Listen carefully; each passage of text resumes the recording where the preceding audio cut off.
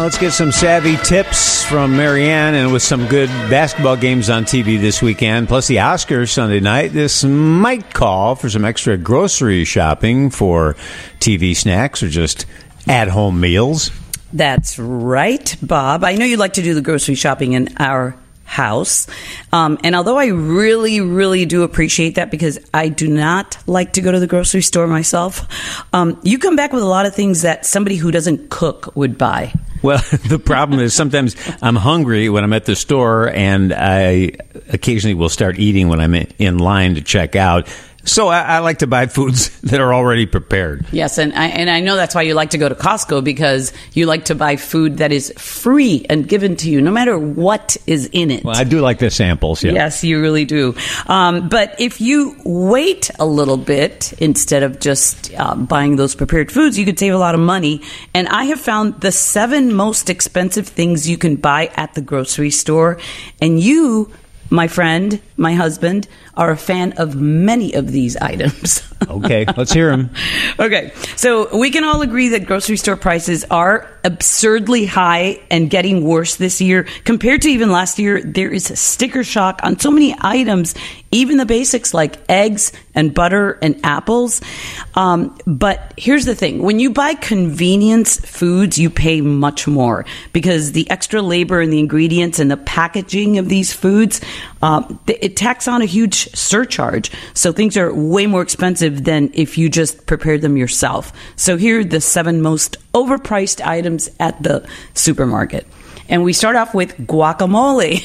Okay, first of all, I don't get this. Okay, because to make guac, all you need to do is open up an avocado, mash it, and add a few ingredients. But people buy the prepared stuff all the time, and I have read so many stories about what is actually in that and how little avocado is in a guac that you buy prepared. But forget about that.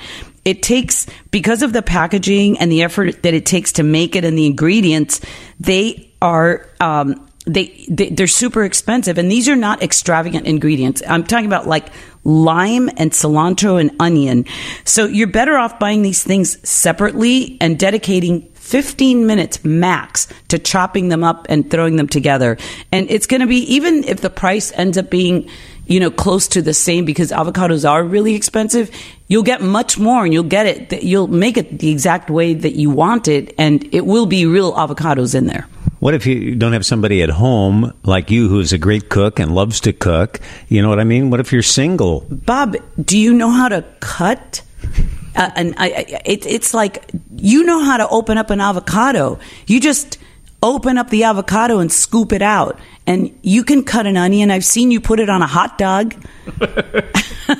All right, go ahead. Okay, the next one is pre-cut food. Okay, so these rows and rows of beautiful sliced fruit in plastic containers at all the grocery stores, usually pineapples, mangoes, apples, whatever, kiwi, whatever. They're bright and pretty and tempting, but this convenience comes at a super high price. Pre-cut fruit can be well past its prime, and it still costs an arm and a leg. And it is understandable. Like, I do like to buy the pre-cut pineapple and watermelon because it's just such a hassle to cut. But come on, all the other stuff, you don't need to do that. You're paying like 3 times as much for it. All right, that makes sense. Okay, here's something that that people don't think about: the rice mixes that are flavored. Oh my goodness! I mean, they don't seem expensive because they're in a box and they're like whatever the price is. It doesn't seem that outrageous. But if you compare that to making your own rice and adding your spices, it's 6 times as much as regular rice. Okay, this next one is for you, Bob. Granola. I do like my granola. You are a connoisseur of granola. Yeah, I put it in my yogurt and sometimes with milk or oat milk. You like to buy the very best granola. Well, it's so expensive. The main ingredient of granola is rolled oats. So if you just get rolled oats and you add a few things to it, you can make it yourself, or you can ask me to make it, and it's so much cheaper. I'll ask you. Okay. Berries. That is another factor that can seriously ramp up the cost of groceries.